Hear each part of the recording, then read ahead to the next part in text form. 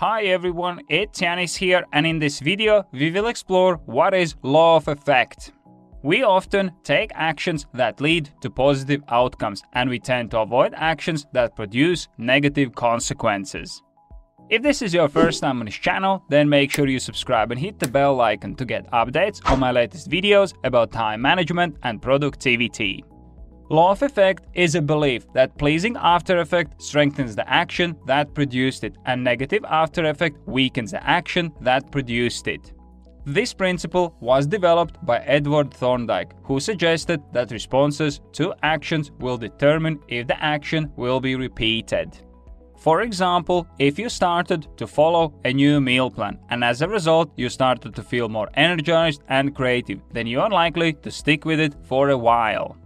If, however, the new meal plan made you feel hungry and you didn't enjoy the meals themselves, then you are likely to give up soon. What this means is that you should create routines and rituals in your life that you enjoy, as you'll be more likely to stick with them. Of course, any goal that you want to achieve will require hard work and effort, so you shouldn't be just looking for things that are easy, as that might be holding you back. You have to focus on your goals, and whenever you see that you're making progress towards your goals, you'll feel more motivated to repeat the same activity. If your new morning routine is helping you to wake up in the morning, then you'll have more time to work on your business plan. The key to develop new habits and routines is to stay open-minded and try out new things to see what works for you. So if you want to achieve your goals, then you have to make sure that you develop structure in your life that supports them.